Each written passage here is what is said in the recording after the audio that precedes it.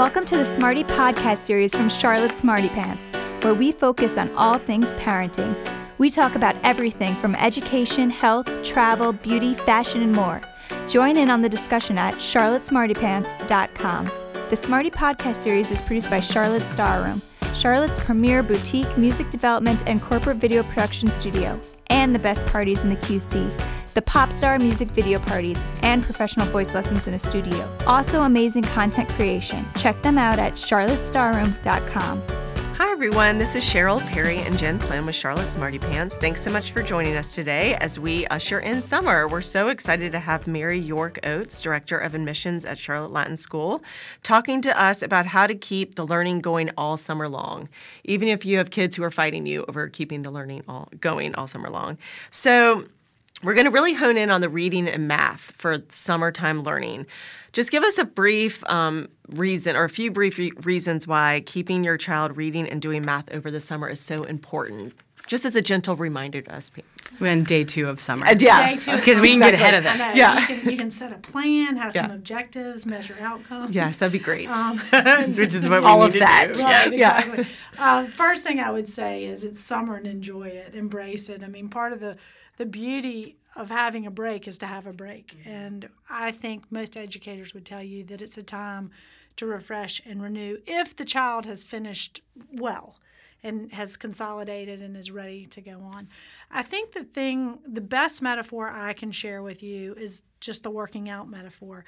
If you work out for 9 months every day consistently with refresher and you cover everything from stretching to cardio to strength, and then you go cold turkey for 12 weeks. Goes away in a great day. Analogy. You're going to come back winded, sore, and discouraged. Right. Yeah, that's so true. So if you want to think about that from a positioning place for your children, keep them engaged throughout the summer. But I would really measure it to summertime. It's important to take a different tact and not the sort of grind of school. Right. One of the things, I have a first grader, and one of the things his teacher did, which I absolutely love, was gave us a packet of, it was reading and math. And it's every day, Monday, Tuesday, Wednesday, Thursday. And it's short. It's like a few little addition problems, like rhyming a few words. But there's a guideline for me to say, all you have to do is this one little thing today. And he does it, and then I feel better. You know what I mean? Right, absolutely. So a little bit is okay. Absolutely. Yeah. And I think what's the key to that, and this is the educator that gave you the packet,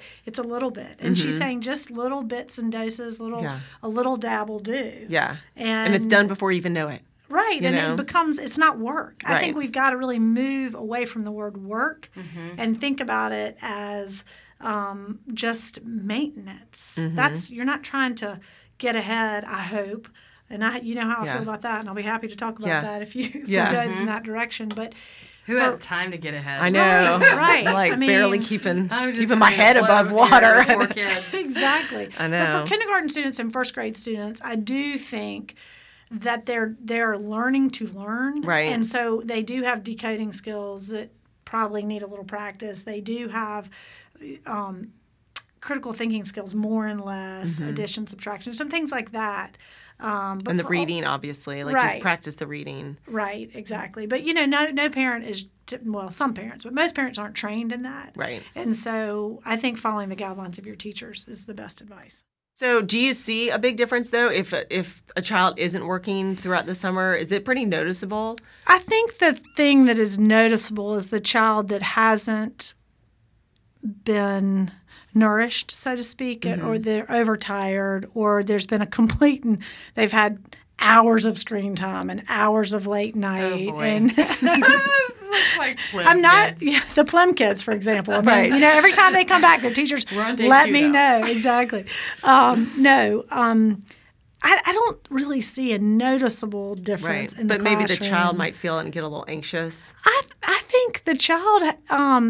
I think that it is incumbent upon the parents to give them some routine, but don't confuse that with structure. Yeah. I think routine is important in terms of, I would say, the first few weeks before, August, start turning that page to bedtime and mealtime and wake up time and just kind of have them a little bit more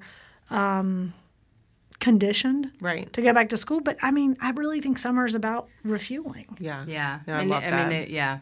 My kids definitely need it, the refueling, and just step out of it. Yeah. What are some fun ways to keep your child excited about learning? I mean, That's tough. that actually should be the great joy and the fun part, and some just tips to teachers when I I ask need to teachers change this my question. attitude. I just said that's tough. I need to say it's so joyful. So joyful and I need to switch my attitude. rewarding. I think that we're really hung up. We're a measurement society. So you're thinking about, is my child going to be at grade level? Is this an EOG year? Is this an ACT year? Is this, a college prep year? I mean, I think we can't help but benchmark. And so, I think it's important to dial it back and think about skills that are going to be important for the rest of their life. And so what are the joyful things? Your pool bag. Pack your pool bag with a deck of Uno cards, a traveling backgammon set. Be able to, when they're worn out from Marco Polo, stretch out and just spend some time with them. Yeah. If you have the luxury of being at home with them. There are a lot of kids that, of course, their schedule isn't changing very much. They're going from summer camp to child care, and they have to keep their structure going. But if you can be present with them in places, you can practice elapsed time. You can give them the circular from the newspaper for the Vic specials and say, show me how much I'm going to save if I go all Vic this week, and just make it a part of sort of critical thinking and fun games. Right. Anything that problem solves or puts 2 and 2 together in a way that maybe even swim meet.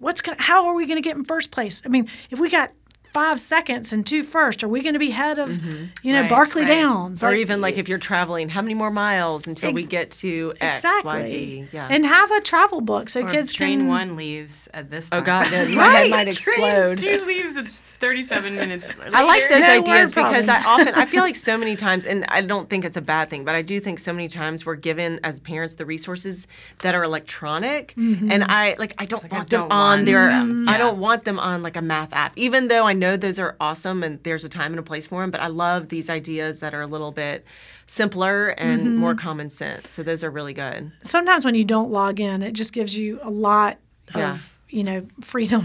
Yeah. Because they have screen fatigue too, and they don't even know it. And I'm not saying that they can't be on screens, they can't play Fortnite. Right, That's of what course. every single screener is doing right now, if you're male, it seems. And I think that is fine. That's a part of their cultural identity. Yeah. I mean, it'll be a fleeting moment. I mean, it's probably got it. There'll be something time, else. But there's right. something else. Maybe I'll have my Smith count the grains of sand when we go to the pool. There you go go. to the beach next Exactly. week. Keep you busy. So if your child, like my boys don't love to read, what are some good ways to motivate? There are two kinds of readers that don't love to read. They're hesitant readers, and those are the ones that haven't finished well and their teacher has concerns. And I think you need to partner with the teacher to get them the support they need because they just may not be reaching grade level. And that's something a parent really needs to put their personal objectives aside and get to that place with their children. And then there are some kids that reading isn't their first default, and I think it's sort of like the athletic analogy I used earlier. I think there's great benefit in finding out what they want to read and drive it. Magazines, ESPN, Rolling Stone, Sports Illustrated have great articles. They're just shorter. Vanity Fair actually has long articles. They're not maybe all topics that you are for a younger child, but a lot of them are very, very good, and they're well written. My favorite thing I've discovered with my teenage daughter is the Wall Street Journal Weekend Edition. There's a style guide. It's called Off Duty. Oh, okay. She pours through that on Saturday morning, and it's got, everything from the best flip-flops to different recipes, and it's pretty highbrow, and it's very current, well written. Do you think it's a boy? I'm with Cheryl, where I have 2 really athletic, active boys, and I'm actually surprised that they score even remotely well in reading because they would rather lay in front of a bus. And actually, day 2 of summer, one of them says to me, I'm like, okay, we're driving up to Huntersville 2 times a day for your diving that you love. Why don't you pack your book, your summer reading book? We're on day 2. And your free book. One of them's going to read the summer reading and the other one's going to read the free book. And the free book reader says, can't I just pick a book I've already read? And I was like, you're asking me to cheat on day 2. Day two. Day two. And I know they're capable. They're totally capable. They score fine. Right. But they, Just and don't want to. I have put magazines in front of them, and it's like, I don't know. Someday maybe they will read more, but I'm like, I don't even know how to motivate them to read. And they're very high performers. Right. Which is surprising. I think it's all about their appetite and what they're interested in. And I you can't, it's like you can't make a child read. If you say go Or to make your room them love and to read. read. You Right. can't make a person So this love is to read. like their required reading Yeah. is a 350-page book. They're like, I've never read anything that long. I'm like, maybe we need to break it down to like 27 To pages. episodes. Yeah, podcasts. Well, I mean, that's another thing I was going to say. Audiobooks, why not get the audiobook and have them read along? Because that could be feel like that's cheating for them. I don't think it's It's cheating not. because the It's thing not. is, I mean, it's better than not reading it. It well, is. the thing is, make them I don't consider my audiobooks cheating when I Yeah, listen. and make them read along with it. Get them the text and say, look, I want you to follow the rhythm of the language. You need to look at words. This Yeah. is Maybe this the audiobook. this 350 page, let's make this work for us twice.